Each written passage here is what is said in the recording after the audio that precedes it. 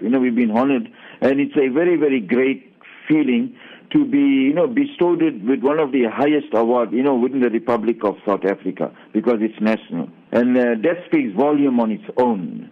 Too many words to describe.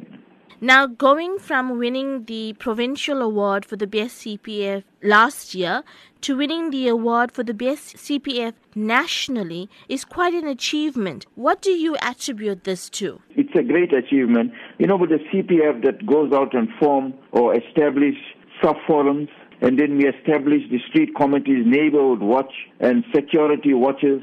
Then they take care of the areas that, wherever they reside. But also, we consistently engage with, the main role players within the justice system, like the chief magistrate we engage with.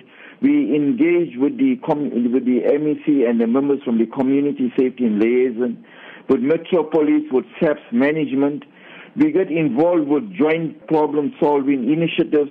Now, all this, we filter it down to the community, and this is where we actually have all this involvement with the community to actually attribute all this activism in the community. What do you attribute this active community participation to?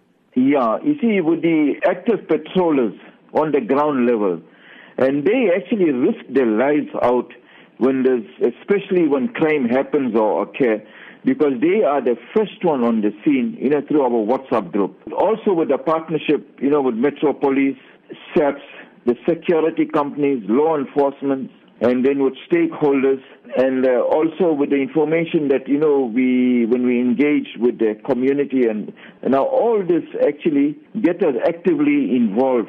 Here you have citizens who are volunteering their time, their energies, their resources towards a common goal. How does the CPF continue to encourage these citizens to be active?